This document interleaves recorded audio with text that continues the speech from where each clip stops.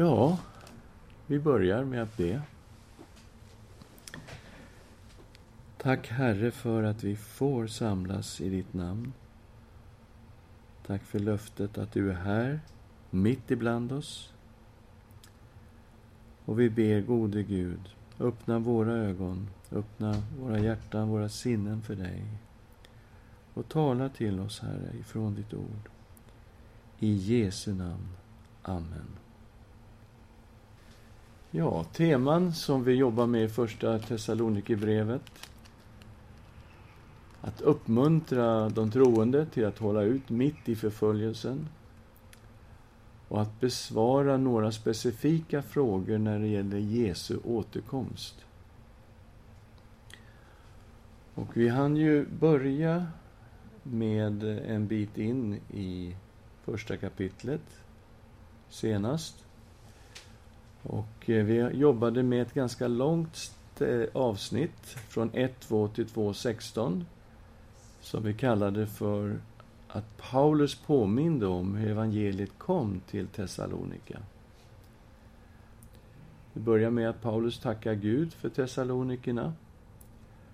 Vi noterade att evangeliet kom genom Guds ord och i andens kraft. Vi såg också hur församlingarna hade gemenskap med varandra. Fast de var nykristna så reste man emellan församlingarna och upprätthöll en kontakt. Men också hur Thessalonikerna när de reste runt vittnade om vad som hade hänt i deras stad. Och de gav personliga vittnesbörd och de gav också kärnan i evangeliet när de vittnade. Vi noterade att den här församlingen föddes i förföljelse och det gjorde alla de här församlingarna. Och Paulus tar upp kriterier för en talare, en förkunnare. Och han beskriver hur han själv förkunnade evangeliet. Och det är så utmanande för alla som vill vara pastorer och förkunnare av evangeliet. Det är andra kapitlet 3, vers 3-12. Och sen hur han betonade så starkt att evangeliet var Guds ord. Och det är ju viktigt detta självvittnesbörd som finns i skrifterna. Att detta är Guds ord. Även hela brevet, Guds ord. Och judarnas roll i förföljelsen och att förfölja dem som förmedlar evangeliet leder till Guds dom. Det kunde vi dra en slutsats av där. Och vi kommer nu till kapitel 2 och vers 17 till kapitel 3, vers 13. Och vi har kallat det för Paulus längtan efter Thessalonikerna och hans oro för dem. Och vi ser den här längtan. Vi börjar i 2:17 och 18. Bröder, då vi nu för en kort tid har varit skilda från er till det yttre, inte till hjärtat, har vi längtat mycket efter och blivit ännu ivrigare att få träffa er personligen. Vi har verkligen önskat komma till er, jag Paulus, både 1 och 2 gånger, men Satan har hindrat oss. Vi ser också samma sak kommer igenom på flera andra ställen. I 3:11 säger han så här: måtte vår Gud och Fader själv och vår Herre Jesus leda vår resväg till er. Så vi ser hur han verkligen trycker hårt på att han längtar att komma tillbaka upp till Thessalonika. Vi vet ju att han fick fly där uppifrån, hals över huvud. De hade ju startat ett upplopp. De letade faktiskt efter Paulus och Silas och ville dra ut dem och ge dem till massorna. Men de fick inte tag i dem. De fick tag i en Jason där de bodde istället och drog honom inför domstol. Och han blev dömd till att betala borgen. Och sen fick de fly ifrån Thessalonika redan samma natt. Flydde Paulus och Silas vidare söderut och kom till Berea. Och där startade de en församling. Det gick väldigt bra för dem i Berea. Ända tills just judarna från Thessalonika kom ner till Berea. Och det blev nya oroligheter och problem. Och de skickade iväg Paulus ensam ner till Aten. Och ändå, han har mycket tydliga mål. Jag vill tillbaka till Thessalonika. Och han skriver det flera gånger i det här brevet. Han säger också att Satan har hindrat honom. Så att detta med att Satan var en realitet för aposteln, det förstår vi. Det är ingenting som förvånar oss när vi möter detta. Och vi tittar snabbt in i Efesierbrevet kapitel 6. Vi börjar i vers 10. Till sist, bli starka i Herren och i hans väldiga kraft. Ta på er hela Guds vapenrustning, så att ni kan stå emot djävulens listiga angrepp. Ty vi strider inte mot kött och blod, utan mot förstar och väldigheter och världshärskare här i mörkret, mot ondskans andemakter i himlarymderna. Så det är helt klart att han uppfattar att de är i en andlig strid, att de har en uttalad fiende och att han har, säger Paulus, lagt käppar i hjulet. Han har stoppat dem från att komma tillbaka till Thessalonika. Men vi behöver väga det här lite grann mot Jesu uppenbarelse när Paulus är i Korint. För han skriver ju det här brevet från Korint. Och vi kikar då in i Apostlagärningarna 18, vers 9-11 för att se vad Jesus sa till aposteln när han var där i Korint. En natt sa Herren i en syn till Paulus: var inte rädd, utan tala och tig inte. Jag är med dig, och ingen ska angripa dig och göra dig något ont. Ty jag har mycket folk här i staden. Och han stannade där i 1 år och 6 månader och undervisade dem i Guds ord. Okej, den onde höll på och jobbade och stoppade aposteln. Men Herren hade också en annan plan. Och han sa åt Paulus att stanna kvar egentligen i Korint och inte ge sig iväg för snabbt. För han påstår Jesus att han har mycket folk i den här staden. Så det är många som behöver höra evangelium i Korint. Och därför så ska han stanna. Och han stannar där då i 1,5 år. Och sen efter Korint så reser han ju vidare via Efesus och sen Jerusalem tillbaks till Antiochia. Det här är ju den andra missionsresan. Och på 3:e missionsresan så kommer han ju ner till Efesus och där är han i 3 år. Och först efter Efesus tar han sig upp till Makedonien, Filippi, Thessalonika och Berea. Så att det är intressant att se, okej, han har den här längtan i sitt hjärta. Han vill det. Men Herren har också andra planer som han får reda på efterhand. Och den här uppenbarelsen tror jag är mycket viktig för aposteln när han är i Korint. Han förstår att Herren Jesus vill att han ska stanna en längre tid i Korint. Och vi ska titta lite grann på hur aposteln Paulus uppfattar Jesu återkomst, som ju är ett viktigt tema i Thessalonikerbrevet. Något som de alltså talade om redan från början. Fast han var bara 3-4 veckor i Thessalonika så har han undervisat en hel del om Jesu återkomst. Han säger så här i vers 19 och 20 av andra kapitlet. Vem är vårt hopp? Vår glädje, vår ärekrona inför vår Herre Jesus när han kommer. Vem om inte ni? Ja, ni är vår ära och vår glädje. Och det här motiverar ju varför han är så ivrig att komma upp till Thessalonika. För att få fortsätta och undervisa dem så att de ska växa i tron och bli starka. Så att när han möter Herren Jesus, han är övertygad om att Jesus kommer tillbaka. Men också att han kommer tillbaka i hans livstid. Och det är Thessalonikerna också helt övertygade om, att Jesus ska komma i deras livstid. Så att han vill ha någonting att visa upp inför Herren när han kommer.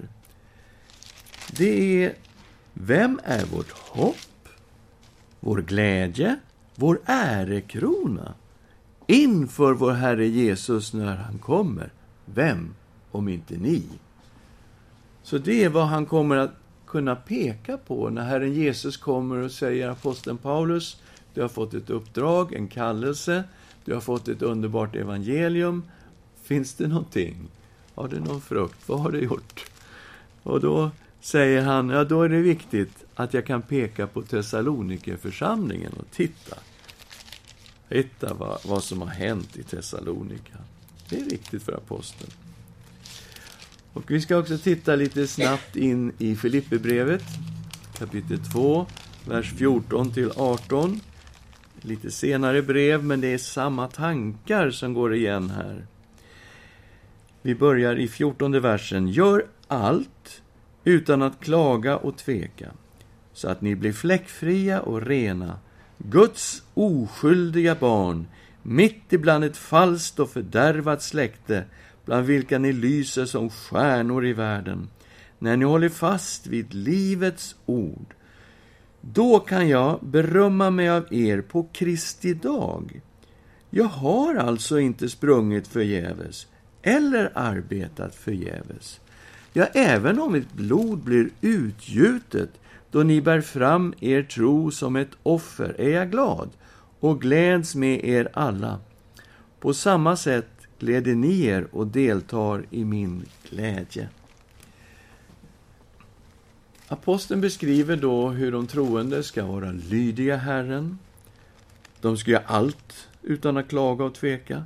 Och resultatet blir då fläckfria och rena kristna som lever mitt ibland ett falskt och fördärvat släkte. Och han säger, ni lyser som stjärnor i världen. Paulus säger, världen är väldigt mörk. Det är som att gå ut en mörk natt. Och när man tittar upp så ser man stjärnor. Och så beskriver han de troende som följer Jesus. Att de lever på det sättet. Och han säger, när det blir så här, och att ni håller verkligen fast vid livets ord, då kan jag berömma mig av er på Kristi dag. Jag har inte sprungit förgäves. Det här är någonting som han drömmer om att han vill visa fram när Jesus kommer tillbaka. Och till och med han talar om att hans blod utgjuts som drickoffer. Han är villig att bli martyr för just detta. Att vara trogen Kristus, trogen evangeliet, och att en dag när han möter Kristus få visa fram de här församlingarna som lever på det här sättet och följer Kristus på det här sättet. Så det är en syn på Jesu återkomst som aposteln har, som jag tror att vi på något sätt behöver återuppliva när vi ska stå där inför Jesus. Därför det är helt klart när man läser Paulus att det här är den viktigaste dagen i hans liv. Den dag han ska stå inför Kristus. Det ser vi i Filipperbrevet 3, vi ser det i Filipperbrevet 1, vi ser det i andra Korinthierbrevet 5. Alltså man kan bara rada upp i bibelställen. Det här är vad han lever för. Den dag han ska stå inför Kristus. Och då vill han inte stå där tomhänt. Det är intressant. Timoteus har gjort ett besök uppe i Thessalonika. Vi kartlade ju det här lite grann när vi höll på med bakgrundsstudiet. Vi såg hur Paulus skickades ensam ner till Aten från Berea. I Berea stannade Timoteus och Silas kvar och fortsatte ett sorts uppföljningsarbete. Men de hade också den uppmaningen från Paulus att komma till honom så snart som möjligt. Och det är helt klart att de har kommit till honom medan han var i Aten. Och sen har därifrån Timoteus skickats upp till Thessalonika. Och vi ställde ju frågan i bakgrundsstudiet, varför Timoteus? Ja, vi kom på att han är den enda som inte var bränd i Thessalonika. Därför att både Silas och Paulus var ju de var ute efter. Och som de ville få tag i. Men Timoteus står det inte ett pip om. Så han är antagligen inga problem för honom att åka tillbaks och arbeta i lugn och ro uppe i Thessalonika. Så han skickar Timoteus upp dit. Och sannolikt har han skickat också Silas upp, men inte till Thessalonika, men väl till Makedonien. Och troligen då för att fullborda arbetet i Berea. Vi kollar in de här grejerna lite grann. Vi ska titta i 3:e kapitlet och vi läser vers 1-5. När vi därför inte längre kunde härda ut, beslöt vi att ensamma stanna i Aten, och vi antar då att vi här är jag och Silas. Och vi sände Timoteus, vår broder och Guds medarbetare i Kristi evangelium. Han skulle styrka och uppmuntra er i tron, så att ingen skulle vackla under dessa lidanden. Ni vet själva att vi är bestämda till att utstå sådana. Redan när vi var hos er sa vi er i förväg att vi skulle få lida. Och så har det också gått, som ni vet. När jag därför inte längre kunde härda ut, sände jag bud för att få veta hur det var med er tro. Kanske kunde det vara så att frestaren hade frestat er och vårt arbete varit förgäves. Så i den här kontexten, på grund av förföljelsen och lidande som församlingen var i, det var en ung församling, de hade varit där i 3-4 veckor, hur klarar de att hantera denna förföljelse som de levde under? Och då skickar han från Aten upp Timoteus dit. Kanske för att fullborda den tanke jag hade innan när jag säger att Timoteus och Silas kommer ner ifrån Thessalonika, så behöver vi också ta in Apostlagärningarna 18:5 för att bekräfta detta då. Där står det: när Silas och Timoteus kom ner från Makedonien var Paulus helt upptagen med att predika ordet och vittna för judarna att Jesus är Messias. Och det här är nere i Korint. Så vi måste ha fått en sån rörelse som inte framgår av Apostlagärningarna. Att Paulus kommer ner ensam till Aten. Vi får ner Silas och Timoteus till Aten. Timoteus skickas tillbaka upp till Thessalonika, men också Silas måste skickas upp till Makedonien.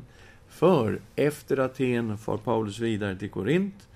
Och när han är i Korint och är fullt upptagen med att predika och vittna om Jesus i synagogan, så kommer Silas och Timoteus ner från Makedonien. Så där ser ni hela rörelseschemat. Han säger här att det här med lidanden, det vet ni själva att vi var bestämda till lidande och förföljelse. Redan när vi var hos er sa vi er i förväg att vi skulle få lida, och det har också gått så, som ni vet. Så det här var någonting de levde i. I andra kapitlet så talade han också om det här lidandet, att det har en lång historia. Det börjar med profeterna i Gamla testamentet. Det fortsatte med Herren Jesus. Gick vidare till den första kyrkan i Judeen, till apostlarna som levde i Judeen. Vi går till 2:14. Ni bröder har ju blivit efterföljare till Guds församlingar i Judeen, de som är i Kristus Jesus. Ni har fått utstå samma lidanden av era landsmän som de av judarna, det som dödade både Herren Jesus och profeterna, och som nu har drivit bort oss. De behagar inte Gud, är fiende till alla människor, eftersom de hindrar oss att predika för hedningarna så att dessa blir frälsta. Så det är en lång tradition. Och det är inte så konstigt då att han utlovar ingenting annat än förföljelse och lidanden för alla som vill följa Kristus. Och jag tycker vi behöver stanna till här ett litet ögonblick och titta, vad säger Nya testamentet om lidanden? Vi vet att hela NT är skrivet under tider av förföljelse. Därför hittar vi detta överallt genom hela Nya testamentet. Och vi ska se vad Jesus säger i sina fantastiska saligprisningar. Vi har honom i bergspredikan. Vi går till Matteus 5 och vi tittar på den sista av hans saligprisningar i den 10:e versen. Saliga är de som blir förföljda för rättfärdighetens skull. Dem tillhör himmelriket. Saliga är ni när människor hånar och förföljer er, ljuger och säger allt ont om er för min skull. Gläd er och jubla, ty er lön är stor i himlen. På samma sätt förföljde man profeterna före er. Jesus säger samma sak som Paulus. Det finns en lång tradition här. Den börjar med profeterna. Den fortsatte med Jesus. Och ni har inget annat att vänta. Men saliga är ni om ni blir förföljda. Då ska ni glädja er och jubla. Därför att er lön blir stor i himlen. Man kan se hur Paulus undervisar om det här, att det är ju helt naturligt för en kristen att lida förföljelse.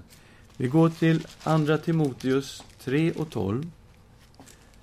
Där det står så här: så kommer också alla som vill leva gudfruktigt i Kristus Jesus att förföljas. Okej, det var ju inte bara några få som hade otur, utan det här gäller ju alla kristna kommer att förföljas. Och det är de som lever gudfruktigt. Lever man gudfruktigt i en ogudaktig värld, så står man för värderingar som ger på frontalkrock i den ena eller den andra frågan. Och Paulus säger, om man lever ut det kristna livet och verkligen står för de värderingar som Gud har, ja, då blir det förföljelse. Det går alltså inte att undvika. Han är så kategorisk, han säger, alla som lever gudfruktigt i en ogudaktig värld kommer att möta konfrontation och därmed förföljelse. Och om det då är naturligt för en kristen att lida, hur ser man då på lidandet? Går man omkring med hängande huvuden och säger, vad är det här? Ja, har jag blivit kristen och så möter jag det här? Nej, det framställs precis som Jesus gjorde. Gläd er. Saliga är ni. Så framställs det i Nya testamentet. Filipperbrevet 1, 29 och 30. Vad säger Paulus? Ty, för Kristi skull har ni fått nåd, inte bara att tro på honom, utan också att lida för hans skull. Eftersom ni har samma strid att utkämpa, som ni såg att jag hade och nu hör att jag har. Vad han för strid? Ja, han satt ju i fängelse. Det här är ett fängelsebrev. Ja, men vad hade de sett hos honom? Ja, de hade sett en apostel som blev piskad offentligt på torget i Filippi och kastad i fängelse. Och han säger då att ni har fått nåden, inte bara att tro på honom, utan också att lida för Kristi skull. Så detta med att dela Kristi lidanden, att dela Kristus, vara hans efterföljare på det sättet, är en välsignelse i det nya testamentet. Vilken ära att få dela Kristi lidanden. Och så beskriver Paulus gång på gång sina egna lidanden, att han delar Kristi lidanden. Vad säger Petrus då? Ja, i hans första brev, kapitel 4, ni vet, det här är ett starkt tema genom hela första Petrusbrevet, den förföljda kristna församlingen. I kapitel 4, vers 12. Mina älskade, var inte förvånade över den eld som ni måste gå igenom till er prövning, som om det hände er något oväntat. Nej, gläd er, ju mer ni delar Kristi lidanden, då ska ni också jubla och vara glada när han uppenbarar sig i sin härlighet. Saliga är ni, om ni hånas för Kristi namns skull, ty härlighetens ande, Guds ande, vilar över er. Så här undervisade apostlarna om lidandet. Och när vi då håller till här i första Thessalonikerbrevet, så ser vi att det är ett huvudtema genom brevet. Men också hur aposteln säger, det här var någonting vi förberedde er på. Det sa vi när vi predikade evangelium. Vi var bara där 3-4 veckor, men ni vet att det här förberedde vi er på. Och ni såg hur vi hade det. Jag kom ju direkt ifrån Filippi, sätta fängelse där. Jag hade blivit slagen och misshandlad. Min rygg var fortfarande sårig när jag kom till Thessalonika. Och där fick jag fly hals över huvud till Berea. Och från Berea fick jag fly ner till Aten. Så det var ju ingenting som de inte såg med egna ögon. Och så här undervisade man i Nya testamentet om lidande. Nu har ju Timoteus varit där uppe och han har ju varit orolig att de till och med hade dukat under, att frestaren hade frestat dem så att arbetet hade varit förgäves. Så han skickar upp Timoteus. Och nu kommer glädjerapporterna från Timoteus. Vi läser kapitel 3, vers 6-10. Men nu har Timoteus kommit tillbaka från er, och han har gett oss goda nyheter om er tro och kärlek, och berättat hur ni alltid tänker på oss och längtar efter att få träffa oss, liksom vi längtar efter er. Så har vi genom er tro fått nytt mod när det gäller er bröder, och det är mitt i alla svårigheter och lidanden. Nu lever vi när ni står fasta i Herren. Hur ska vi tillräckligt kunna tacka Gud för all den glädje som ni är för oss inför vår Gud? Natt och dag ber vi mycket ivrigt att få träffa er och ställa till rätta det som brister i er tro. Så, Timoteus kom. Han säger, du kan lugna ner dig, Paulus. Församlingen där, de lever i Herren och de växer i Herren, och det sker väldigt mycket positiva saker. Och den här glädjerapporten får honom bara bubbla över i tacksägelse till Gud för vad Gud gör bland Thessalonikerna. Och natt och dag så är han där och ber och ropar och tackar för den här församlingen. Och vi ser att han fortfarande längtar efter att få komma till Thessalonikerna. Vi kommer till 11:e versen. Måtte vår Gud och Fader själv och vår Herre Jesus leda vår resväg till er. Och vi såg ju i verkligheten, det dröjde ganska många år innan han var tillbaka i Thessalonika. Men Gud kommer att ta hand om Thessalonikerna. Okej, Paulus kanske inte kommer dit då, men Herren kommer att ta hand om dem. Vi tittar på vers 12 och 13. Må Herren låta er växa till och överflöda i kärleken till varandra och till alla människor, så som även vår kärlek till er gör, så att han styrker era hjärtan och gör er oförvitliga och heliga inför vår Gud och Fader när vår Herre Jesus kommer med alla sina heliga. Okej. Det här är hans bön. Han säger han ber natt och dag för dem. Vad ber han då? Att de ska växa till. Att de ska överflöda i kärleken. Och det är kärleken till varandra i den här kristna församlingen i Thessalonika. Och det är kärleken till alla andra.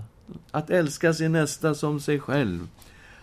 Och det är det som han ber för. Och han ber att de ska vara heliga och oförvitliga när Jesus kommer. Det är hans mål. Han släpper inte på det målet. Det är vad han ber om. Och det står här att Herren Jesus kommer med alla sina heliga. Vilka är de då? Vilka är Jesu heliga? Ja, när man tittar in i engelska översättningar så har de flesta av dem saints. Alltså coming with his saints.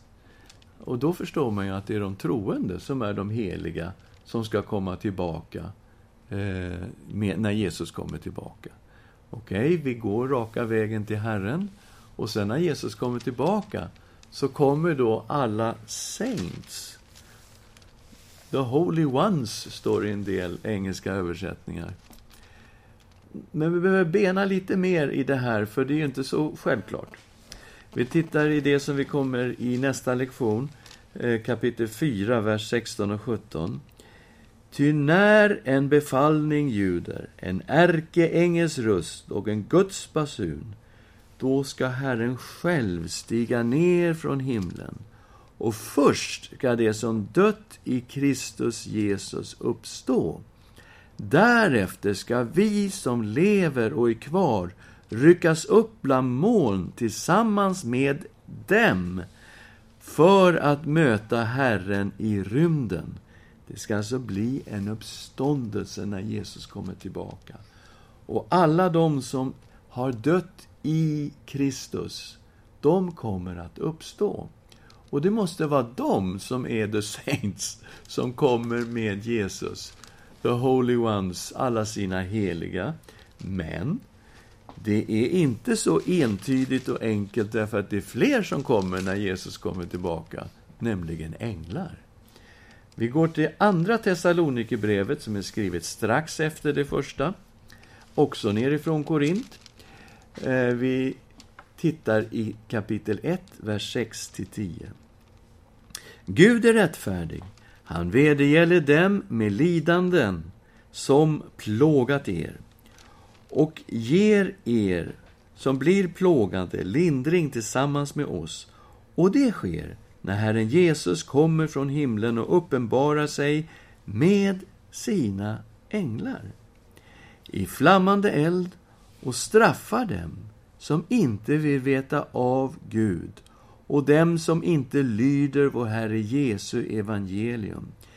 Dessa ska bli straffade med evigt fördärv bort från Herrens ansikte och hans härlighet med makt, när han kommer för att förhärligas i sina heliga och väcka förundran hos alla dem som tror. Ty vårt vittnesbörd har ni trott, så ska det ske på den dagen. Jesus kommer alltså för att förhärligas i alla sina heliga. Och det är de heliga igen, är de troende, helt klart. Men han kommer ju med sina änglar. Och vi kollar på vad Jesus sa själv. Flera gånger när han talade om sin tillkommelse så finns ju änglarna med. Vi har det till exempel i Markus 8:38. Jesus säger så här: den som skäms för mig och mina ord i detta trolösa och syndiga släkte. För honom ska också människosonen skämmas, när han kommer i sin faders härlighet med de heliga änglarna. Så vår slutsats här blir, när Jesus kommer med alla sina heliga, ja, de troende, men det finns också änglar. Det blir både och. Vi måste orka hålla två saker i huvudet samtidigt och inte falla på antingen den ena eller den andra sidan, utan våga säga att det är både och när Jesus kommer tillbaka. Han har ju fått information av Timoteus. Helt klart. Segerrapporter, definitivt. Och han förmanar utifrån vad Timoteus har berättat för honom.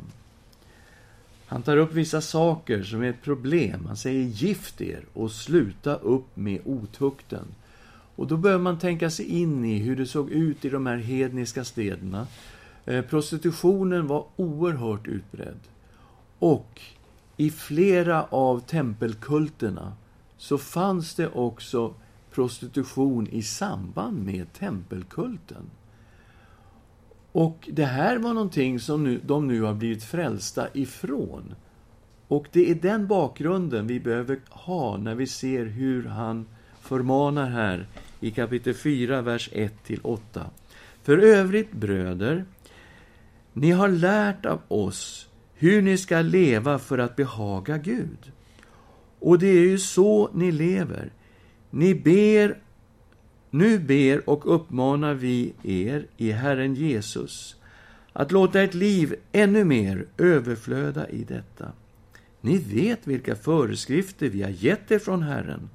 Detta är Guds vilja, att ni helgas, att ni avhåller er från otukt, och att var och en av er vet att skaffa sig hustru på ett helgat och hedervärt sätt. Det får inte ske i lidelser och begär, liksom bland hedningarna som inte känner Gud, så att någon i denna sak går för långt och förorättar sin broder. Herren straffar allt sådant. Det har vi redan sagt och betygar för er. Gud har inte kallat oss till orenhet, utan till ett liv i helgelse. Därför, den som nu avvisar detta, avvisar inte en människa utan Gud, som har gett er sin helige ande. Så han uppmanar dem att städa upp i hela det här träsket, att gifta sig och att sluta med all typ av prostitution, oavsett hur de har levt tidigare. Stopp på detta. Ni ska ha en hustru, inte i lidelser så som hedningarna som också var gifta men som gick till prostituerade stup i kvarten. Utan ni ska ha en hustru och det ska inte finnas någon otukt. Och ni får inte förorätta en broder. Det vill säga, ni får inte göra något fel med en annan broders hustru. Ni måste alltså leva rent på hela det här området. Och vara helgade och tänka på att om ni inte bryr er om detta, avvisar ni inte en människa. Ni avvisar Gud, han som har gett er sin helige ande, med betoning på helig. Att Guds ande är den helige ande. En annan förmaning kommer här. Låt kärleken flöda i församlingen. Låt den råda i församlingen. Kapitel 4, vers 9 och 10. Vi behöver inte skriva till er om broderskärleken. Ni har ju fått lära er av Gud att älska varandra. Den kärleken visar ni också alla bröderna i hela Makedonien. Men vi uppmanar er bröder att överflöda ännu mer i den. Det är samma sak som man hade i sin bön. Just det här. Att kärleken inom församlingen och kärleken till människorna utanför. Att det är det de ska excellera i. Och också en liten förmaning att arbeta och ta hand om sina liv. Kapitel 4, vers 11 och 12.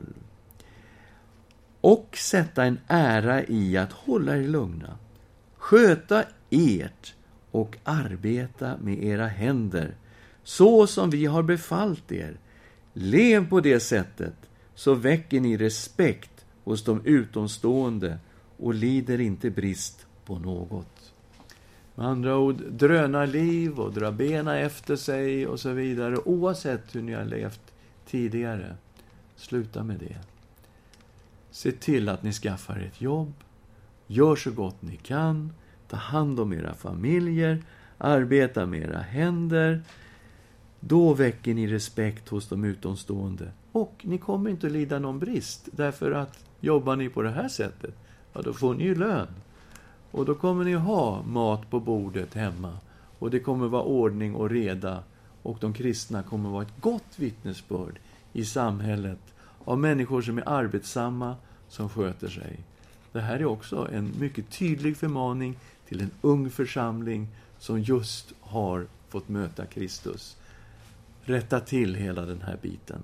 Och man har också i det här undrat om det ligger någonting i att de förväntade Jesus skulle komma så snart. Att de till och med tänkte, ja, men det är ingen idé att jobba, det är lika bra att sätta sig ner på en stubbe och vänta. Så. Och det möter vi också lite senare, att det är inte så vi ska göra. Utan vi ska arbeta och ha ett ordentlig struktur på våra familjer. Ja, det var så långt som jag hade tänkt vi skulle hinna idag. Har ni några kommentarer på detta? Ja. En fråga gällande gifter och sluta med otukten. Betonar han just att det är en hustru? För jag tänker liksom på i Gamla testamentet där det var vanligt att man hade flera hustrur. Även bland judarna och så. Okay. Om vad det finns liksom i Nya testamentet som tyder på att vi ska ha en hustru, om det är just det här stället. Eller? Ja, det är flera ställen i Nya testamentet. Jesus var monogam. Och när han undervisar om äktenskapet så går han ju till Första Mosebok. För den skull ska en man överge sin far och sin mor och hålla sig till sin hustru, och det tur ska vara ett kött. Så att detta med att det är monogami som gäller i Nya testamentet, det är väldigt tydligt när man läser igenom NT. Så att polygamin, den är borta när vi kommer till NT. Det är monogamin. Den börjar med Jesus väldigt tydligt, fortsätter med apostlarna.